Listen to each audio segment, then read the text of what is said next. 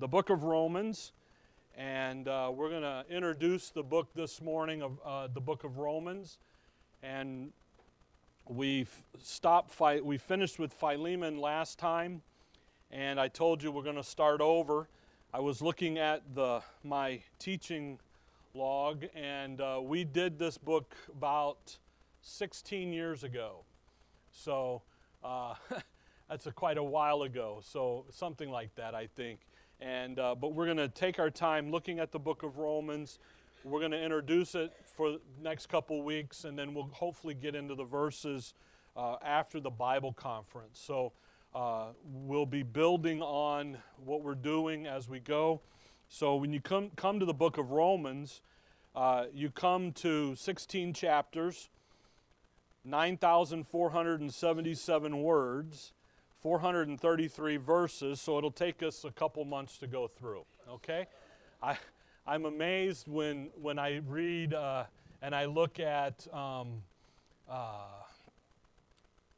online schools and stuff and things that people, and they'll say, go through the book of Romans in like 6 weeks. And I'm like, how do you do that accurately? And there's a lot of things about it that you can't. So as we introduce the book this morning to you, we're going to have some things to say. We'll have more to say next week.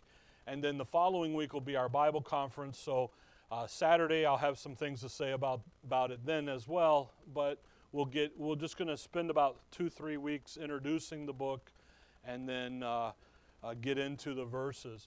The book of Romans 1 verse number 1, Paul, a servant of Jesus Christ, called to be an apostle, separated unto the gospel of God.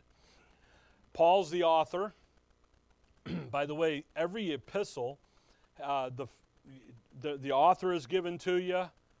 So who wrote the book, by whose authority he writes the book.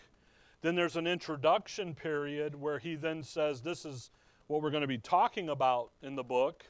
And then he gets into the details. So the author is the Apostle Paul. If you look at verse 7, to all that be in Rome, beloved of God, called to be saints, grace to you and peace from God our Father and the Lord Jesus Christ.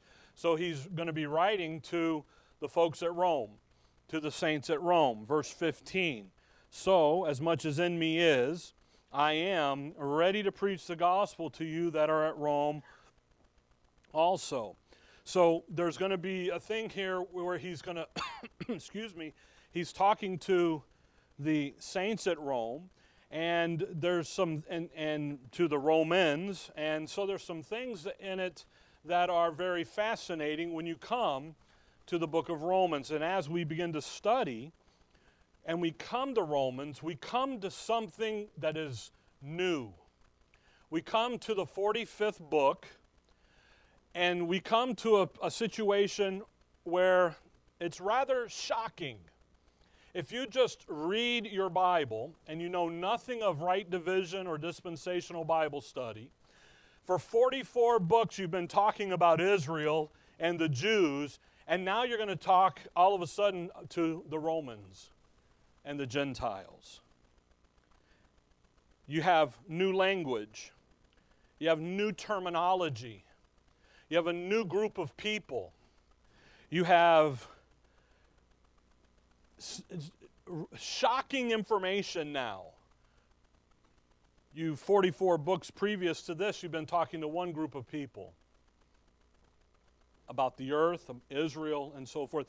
Now in the 45th book, a new group of people, a completely different message, a completely different apostle, a completely different ministry, purpose, plan, the whole bit.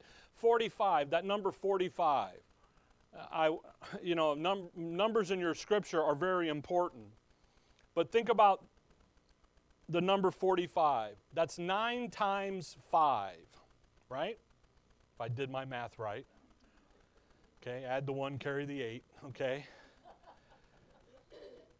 The number 5 in Scripture is the number of death. The number 9 in Scripture is the number of fruit bearing. So you have death to Israel, and now you're going to have some fruit being had in the Gentiles. You've got a shift here. Everything is different. There's a radical departure. Come over to Matthew chapter 2. There's a radical departure and a shift from everything that the first 44 books have talked to us about and told us about and worked through.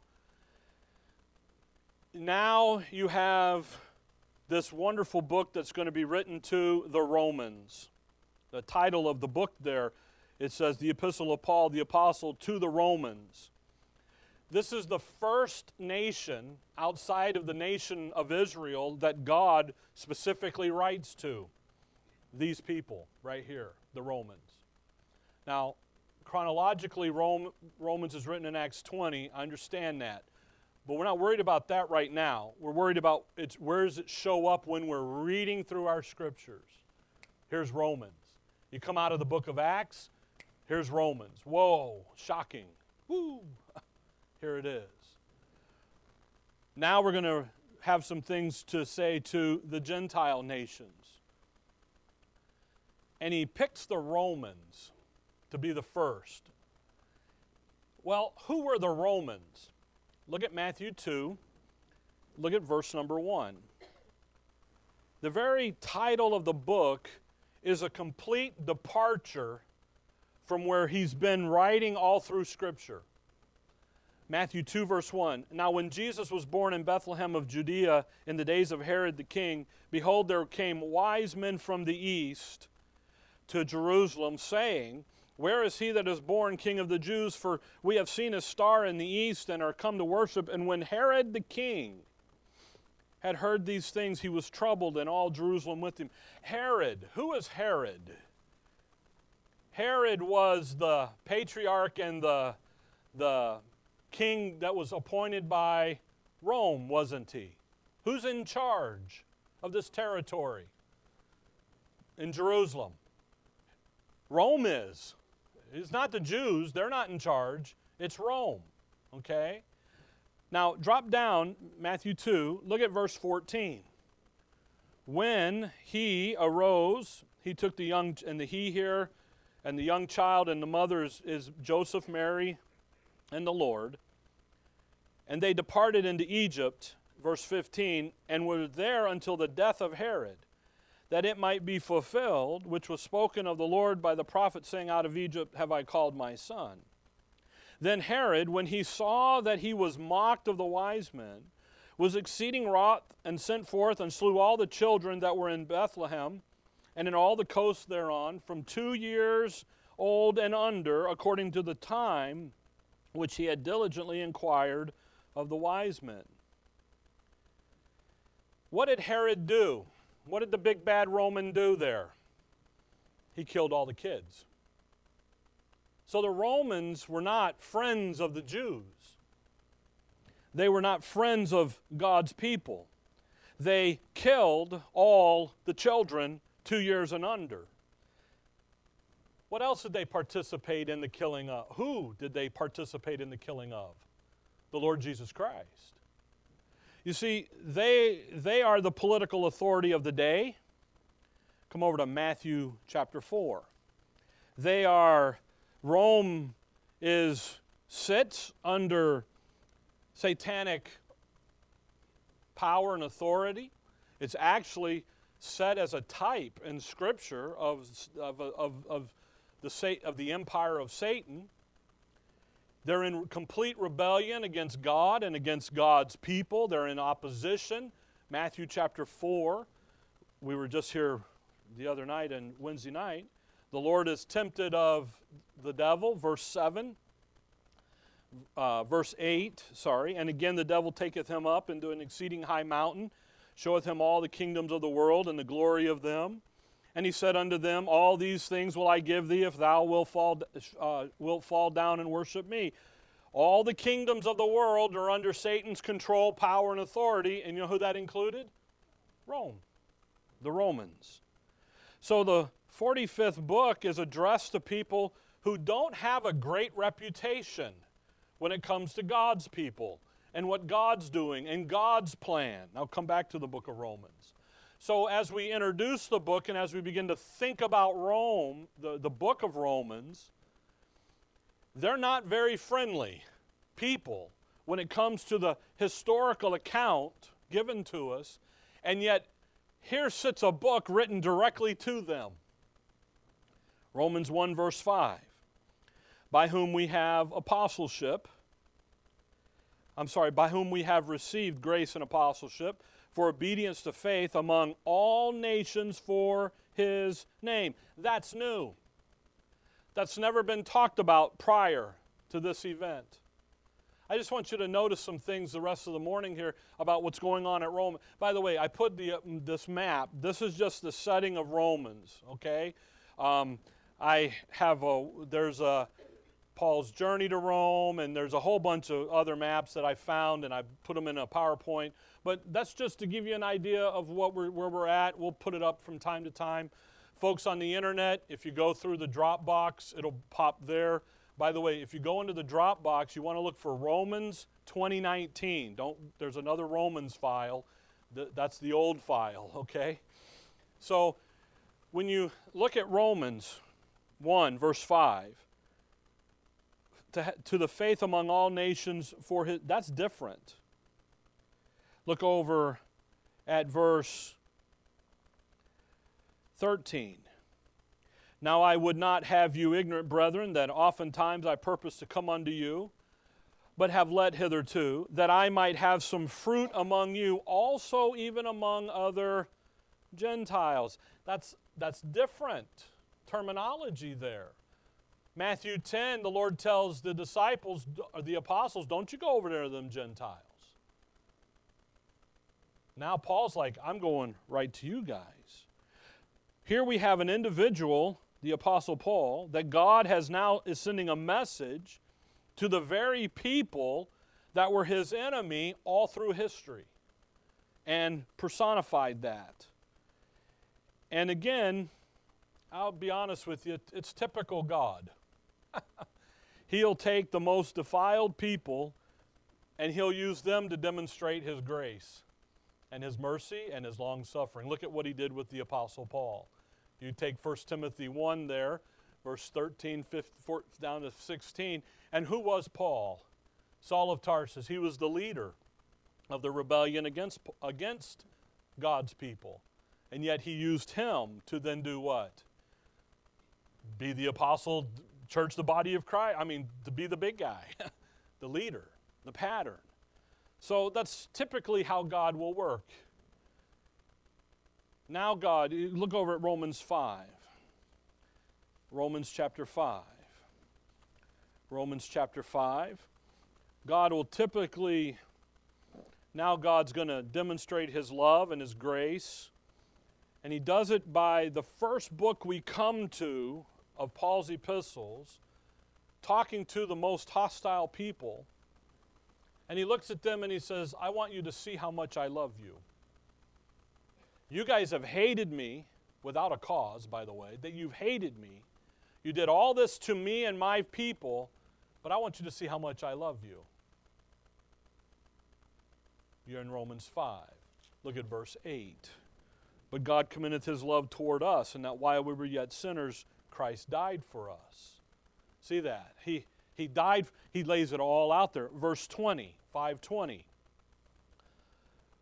Here's, by the way, you know, we'll do the doctrine, reproof, correction thing in our thinking, and we'll lay that out in the coming studies. But I want you to see a verse that popped to me of why Romans is first in the epistle list. Yes, it is to follow 2 Timothy 3:16, okay? But look at 5:20. Moreover, the law entered that the offense might abound. But where sin abounded, grace did what? Much more abound. You see, what have we been studying up to Romans? The law, the law, the law. Here's the sin. Okay. We got us a new member of the congregant. Okay. I guess that's knocking on the door, huh? Yeah. Well, we're at home yesterday. We're working in the house, and I do a little knock, hammering, and my two go ballistic at the drop of a pen. And so, all right. What have we heard so far? The yip. Okay? No, what have we been studying? The law, the law. Sin's abounding. The law comes in. Now what's on the ticket? Grace. Grace did much more abound. Come over to Romans 3, or back to Romans 3.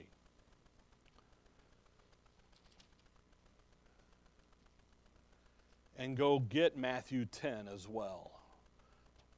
Matthew 10 and Romans 3.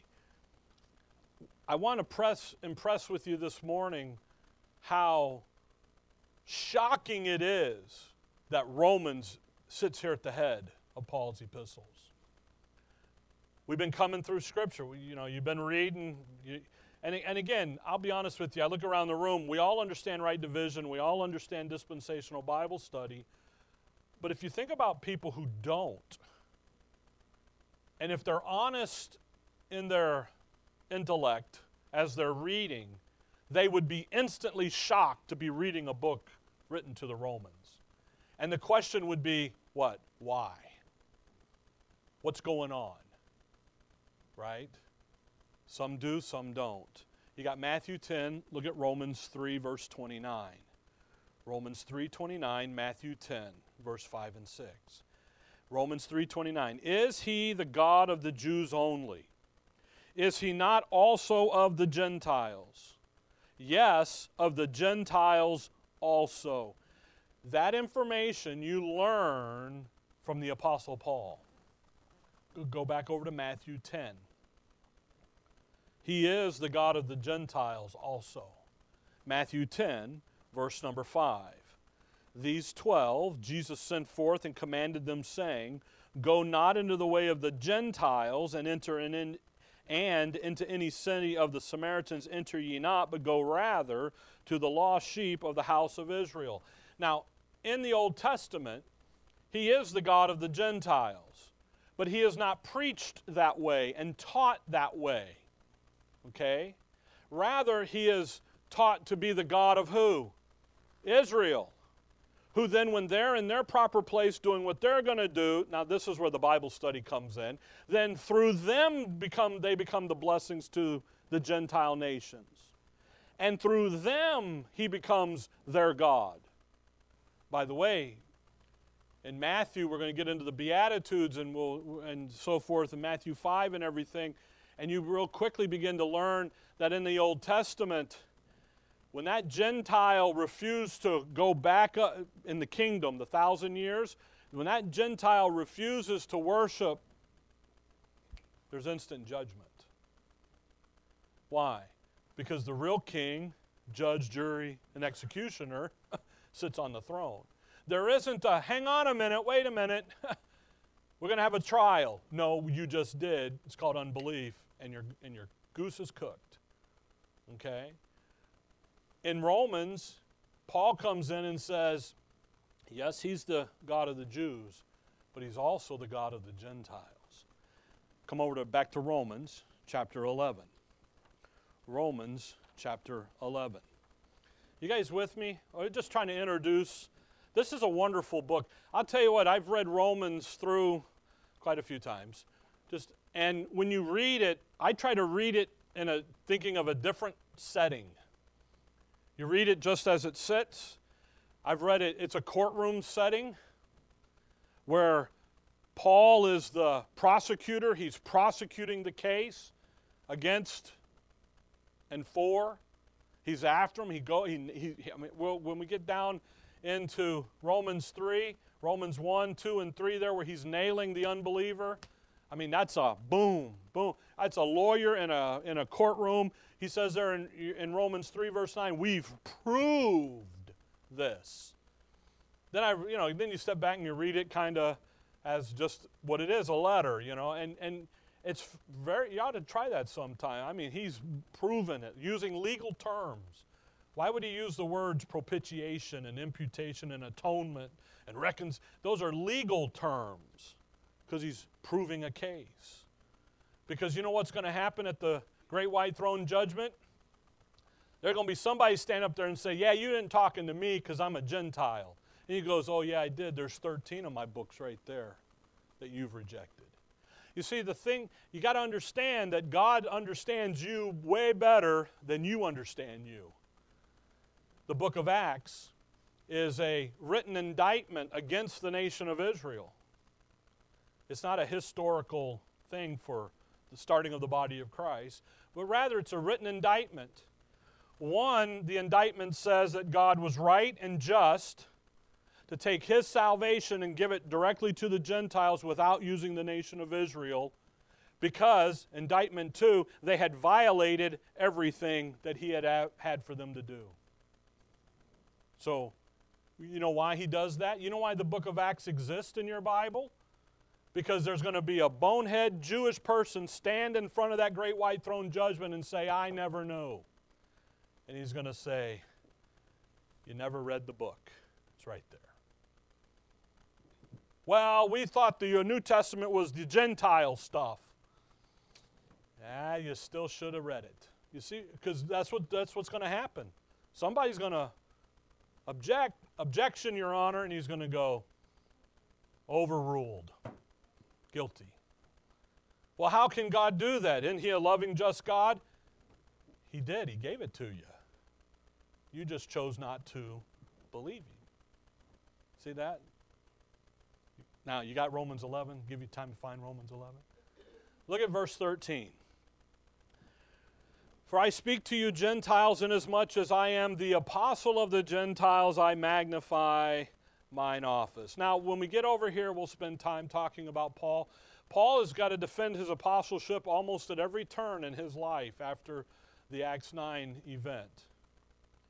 But what I want you to notice is he's not the 12th apostle. He's the 13th if you're counting them, but really there's more apostles than that.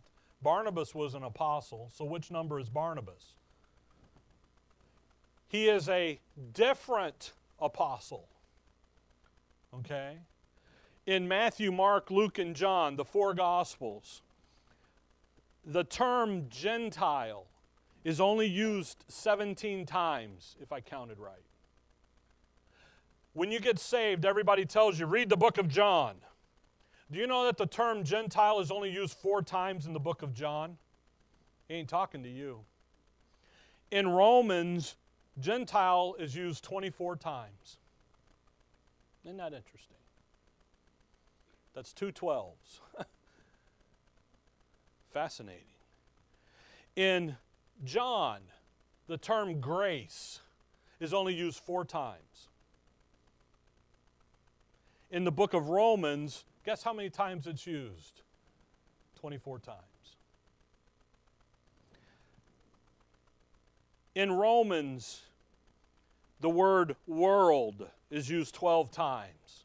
The word gift is used 7 times. The word free is used 8 times. The word mercy is used 12 times. The word love is used 12 times. The word life is used 15 times.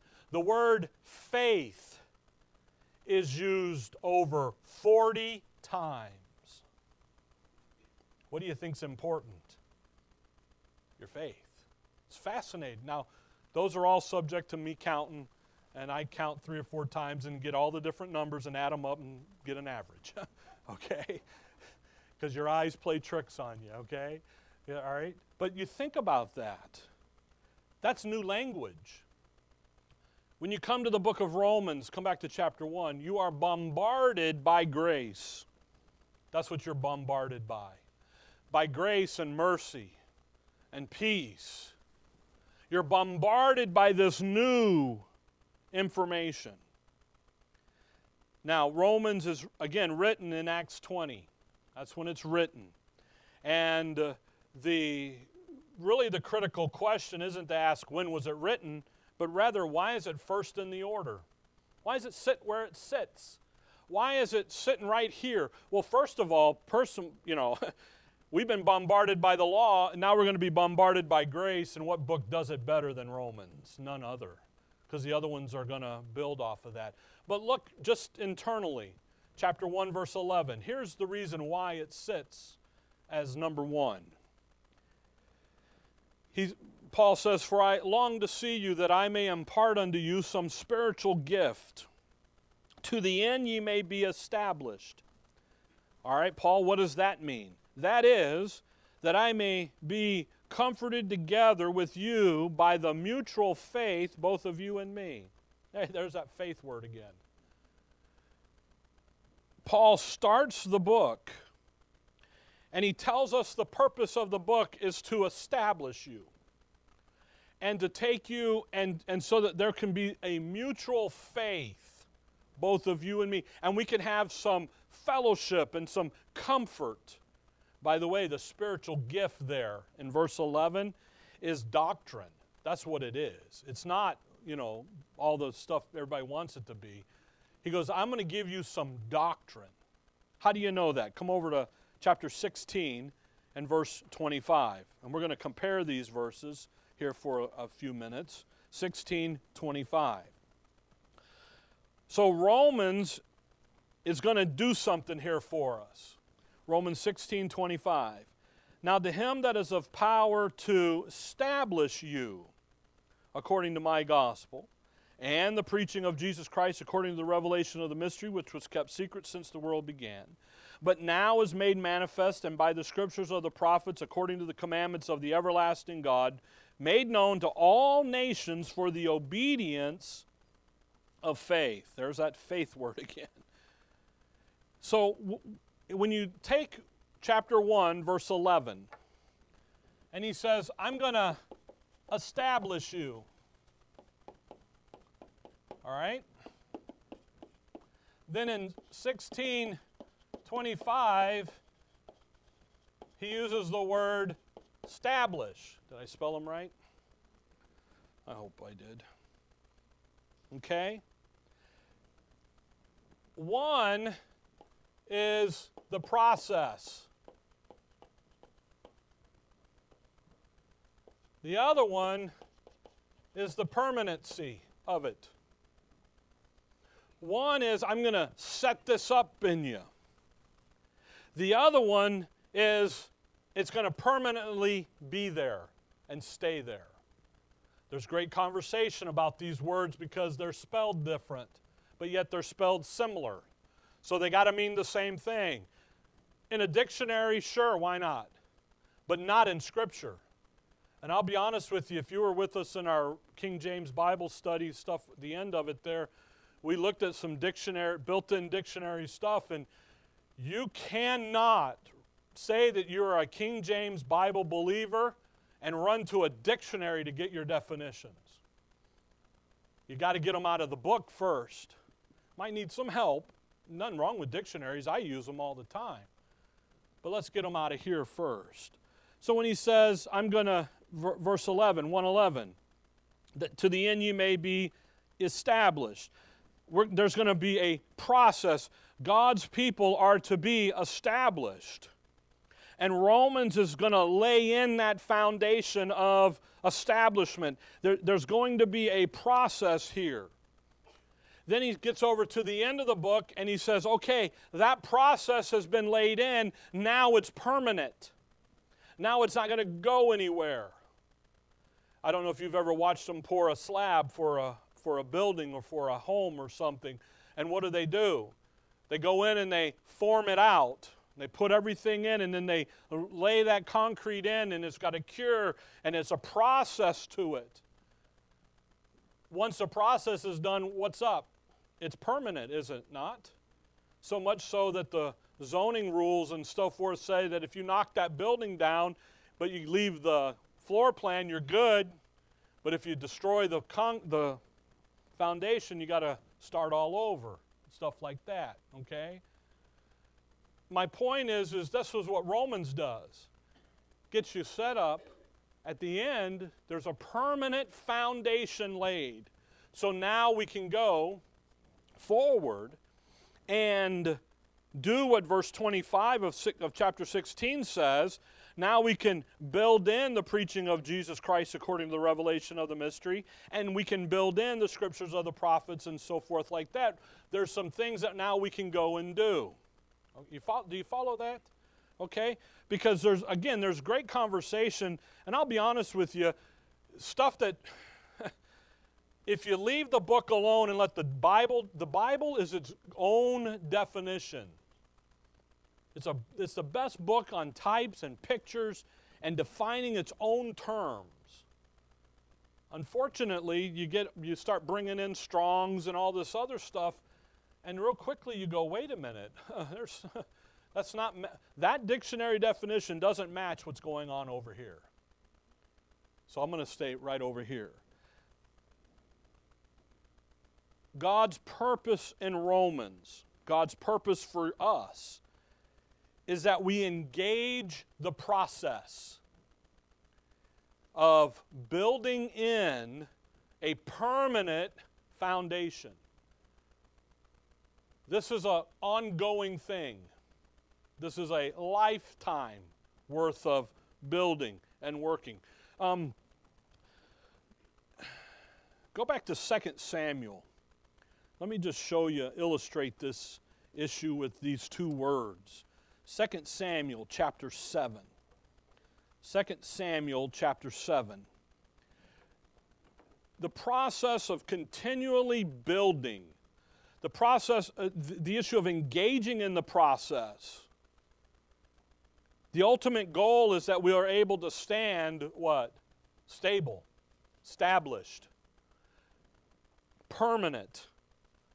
Have a firmly fixed place, plan, however you need to say it, of spiritual maturity. We're not going to leave the foundation. By the way, next week or two when we look at Romans and it's out, the layout, we'll find 4 foundational blocks. Who's the cornerstone? The Lord Jesus Christ is. Actually, the whole of our weekend meeting coming here in November is building on the foundation. And Dad will start the evening off in 1 Corinthians 3 talking about the right foundation, and that's the Lord Jesus Christ. He is our cornerstone. And then Romans takes that cornerstone and plops in 4 more little sections that make up the foundation off that cornerstone. We're going to process it in, and it's there permanent. Now watch it illustrated here, 2 Samuel 7. 2 Samuel 7, verse 12. And when the days be fulfilled, by the way, this is David. He wants to build the Lord a house. He's come to the Lord, and the Lord says, no, it's not for you to do it. It's for your son Solomon to do it. But what you're going to do is you're going to lay everything in place. Here's the blueprints. You go down to the mills, you get everything ordered, you get all the supplies in so that when Solomon gets on board, all he's got to do is build it. Verse 12. And when thy days be fulfilled, and thou shalt sleep with thy fathers, I will set up thy seed after thee, which shall proceed out of thy bowels, and I will establish, I'm going to say it funny because I need you to notice it. I will establish his kingdom. He shall build a house for my name, and I will establish thy throne of his kingdom for how long? Forever. David's he's in the process of getting everything laid in. There's a process to setting up the kingdom. How long did David's kingdom last? 40 years. How long did Solomon's kingdom last? 40 years. Well, that's not very long. That's not forever. But what does verse 13 say? What's God's purpose? God says, I'm going to permanently what? Establish that kingdom authority. See, do you see that? David, you're going to go die. Your guys, I'm going to establish it. We're going to get it set up. We're going to get Solomon's temple built. We're going to get this kingdom. I'm going to set it all up. There's the process. He's going to die. Your kingdom, your seed will be realized, he says to David and on down in the passage, in the Lord Jesus Christ, ultimately. But that authority of the kingdom is going to go on forever. So the goal in Romans 1:11 is that let's get the process started. Let's get down through so that at the end there's a permanent foundation built in you. So now you can go do what 1 Corinthians 3 says, which is to be careful how you build upon the foundation. Yes? What about 16? Yeah. And thine house and thy kingdom shall be established forever before thee. Thy throne shall be established forever. Yes. It's a process. It's going to ultimately end. He's talking about verse 15, but my mercy shall not depart away from him as I took it from Saul, whom I put away before thee. Verse 14, I will be his father and he shall be my son. He's not talking about Solomon, he's talking about the Lord Jesus Christ. And that ultimate process is that it's going to last forever. It's a process. The permanency of the kingdom is a promise by God to be fulfilled in the Lord Jesus Christ. So in verse 16, when he says, thine house and thy kingdom shall be established, we're in the process forever. It's permanent. Okay? Now go back to Romans 1. Actually, go to Acts 20. I don't know if that helped you or not. And Acts 20. Notice Paul. What he says here, Acts 20, the first 3-4 verses is where he where Romans is written. But look down at verse 20, Acts 20:20, and how I kept back nothing that was profitable unto you. He didn't keep any of it back, but have showed you and have taught you publicly and from house to house. Okay? Look at verse 32. And now, brethren, I commend you to God and the word of his grace, which is able to build you up and to give you inheritance among all them which are sanctified. What's it going to do? There's a process that's going to build you up to a permanent situation. Acts 20, verse 32. Okay? We're going to start. That's the goal to get to. Now, let me show you this in the Gospels, because there's a reason why Paul starts. Come over to Luke chapter 6. There's a reason why the purpose of Romans is to lay in the foundation. Now, I know what everybody says. Wait a minute, Rick. He's already talking to the saints at Rome. And he's talking about all this basic information. What do you think Paul's been preaching since Acts 9? He's been preaching the book of Romans since Acts 9. When he got saved on the road to Damascus, you got Luke, look over at Acts 26. I don't know if you guys think about this stuff when people raise objections and questions, but you got to put this kind of in order here. Look at Acts 26. Acts 26, verse number 13. At midday, O king, I saw on the way the light from heaven. So he's going to recount to Agrippa the Acts 9 event. All right? Verse 15, and I said, who art thou, Lord? And he said, I am Jesus whom thou persecutest. Now watch verse 16. But arise and stand upon thy feet, for I have appeared unto thee for this purpose, to make thee a minister and a witness both of these things which thou hast seen. What did he just see? He saw the risen, ascended, seated in the heavenly, far above all heavenly places, Lord Jesus Christ, didn't he? The guy he just saw die, just not even a year earlier, there he's sitting. He got his 1 Corinthians 15, 3 and 4 message. He got the gospel. He heard the gospel. He believed the gospel.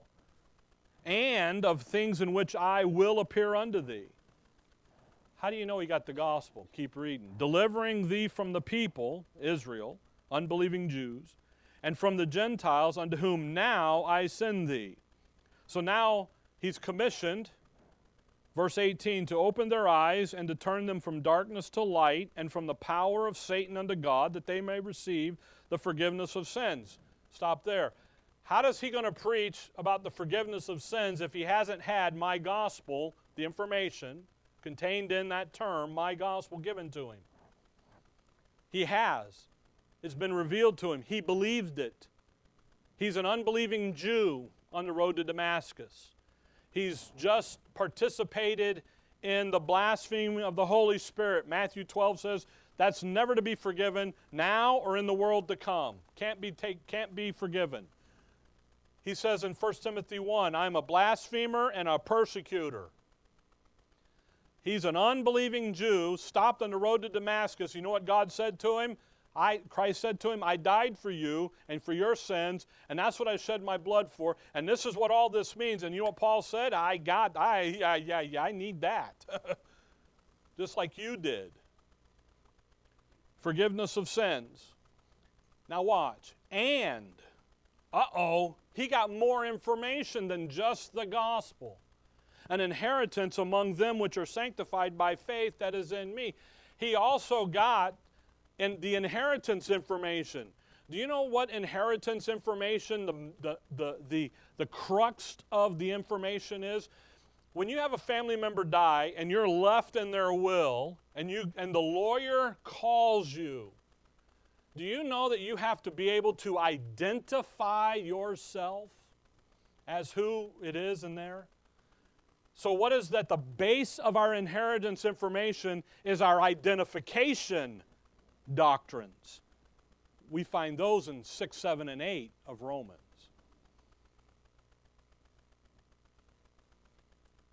We find out that we are not Israel, 9, 10, and 11.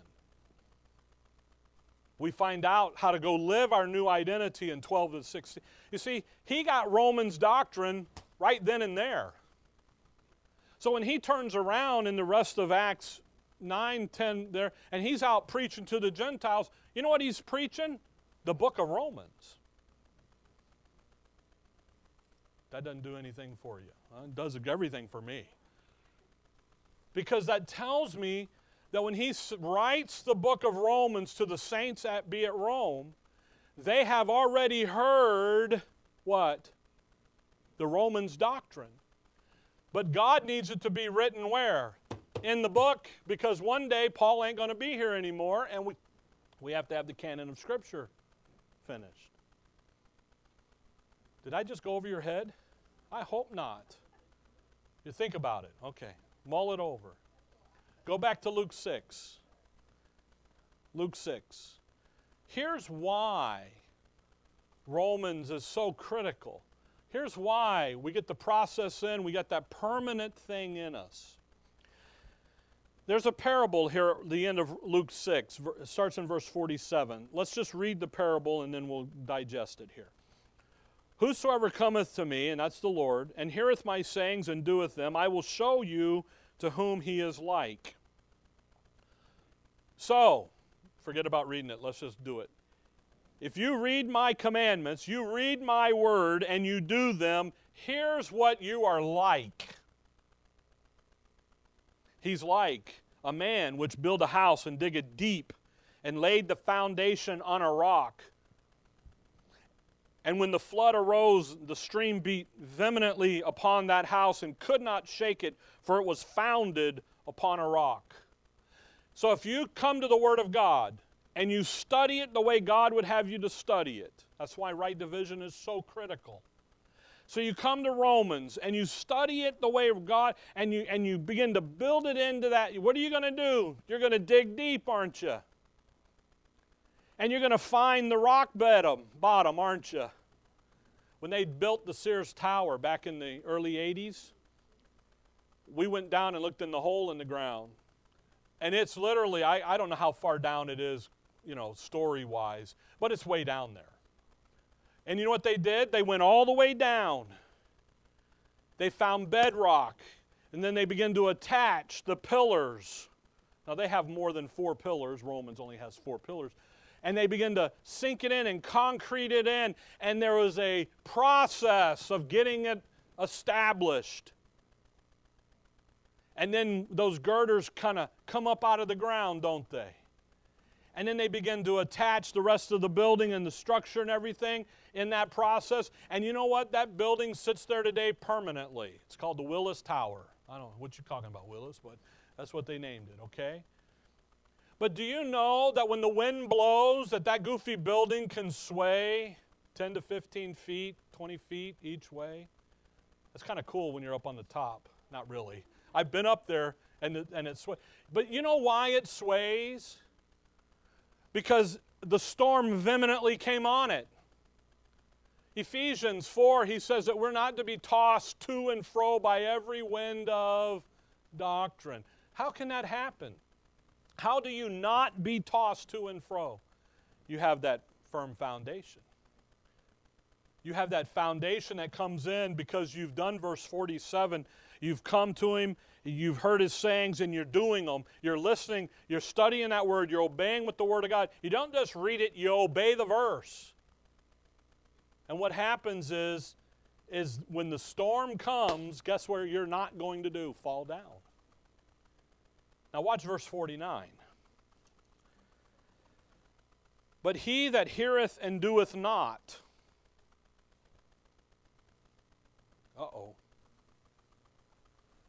is like a man that without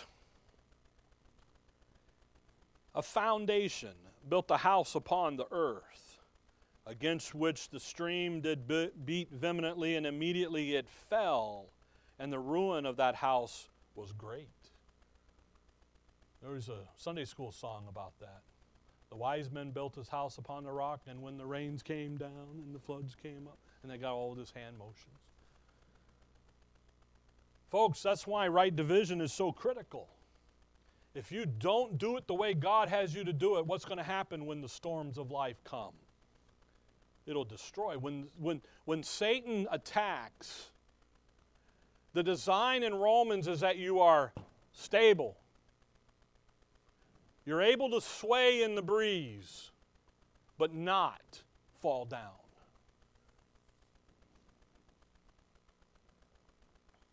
So when you come back to Romans, that illustration in Luke 6, again, just reading, it's like, whoa, there's Romans. We're going to lay in the foundation here. We're going to start the process. By the way, once the foundation is done, I hope you understand that your building is not done. Come over to 1 Corinthians chapter 3. 1 Corinthians chapter 3. Too often times when you hear people talk about that established in 1625, they say, see, your growing is done. You don't need to grow anymore. And that is not the case. 1 Corinthians chapter 3. By the way, first, I'm going to get this wrong, so I'll say it another time. 1 Corinthians 3, look at verse 9. For we are laborers together with God. Ye are God's husband. Ye are God's building. According to the grace of God which is given unto me as a wise master builder, I have laid the foundation, and another buildeth thereon. But let every man take heed how he buildeth thereupon. I don't know if you've ever noticed those words very carefully. This is not you building on your own foundation. This is you allowing others to build on your foundation. Read that very carefully. Paul says in the middle of that verse, I have laid the foundation, and another buildeth thereon. You're going to build on it. That's what the rest of that verse says. Right? But let every man take heed how he buildeth thereupon. That's you building on it. But another comes and builds. There's also other people that you allow to build on your foundation. I hope you see that. The foundation is, for other foundation can no man lay than is laid, which is Jesus Christ. Now if any man build upon this foundation, gold, silver, and precious stones, wood, hay, and stubble, you're going to build all 6 elements. What's going to stand? The gold, silver, and precious stones, and you work those out, and that's wisdom, understanding, and knowledge. And the wood, hay, and stubble is all the human effort, the religious activity, the stuff he says in 1 Corinthians 6 that you're not to be a part of. You're to be separate from all that mess out there. So when you're building and you're allowing others to influence what's going on, you know what you have to do? You got to remember this. Is it fitting over here? Do you see that? Build. We've never done building. You know? You're always building into that inner man, this edifice that's design is to conform to the image of Christ that you're building. He looks over there to the Galatians and he says, did I labor in vain?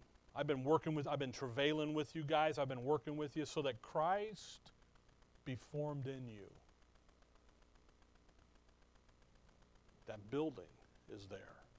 Romans sits at the head because here's the process which results in a permanent situation. Now the permanent foundation is laid in. By the way, there are 4 pillars to the foundation, and we'll get into all that next time or in the next couple weeks. When you come to Romans, you come to a shocking new book. Oh my goodness. Paul, who's that? The Gentiles. What? The Romans. Oh. And yet, God just bombards you with His grace. Lays it on you. And says, now I'm coming and talking to everybody, all the nations. And it's your faith in what I'm doing today that's the issue. Romans is a fantastic, fascinating book. But it's something that you've got to pay attention to every word in and get down, okay? All right. Dear Heavenly Father, we thank you for the morning, Lord. We thank you for your word. We thank you for the book of Romans. And we thank you for the ability to read it, to understand it, to have it, and then to go out and to believe it and to live it. All for your praise and for your honor and for your glory. In your name we pray.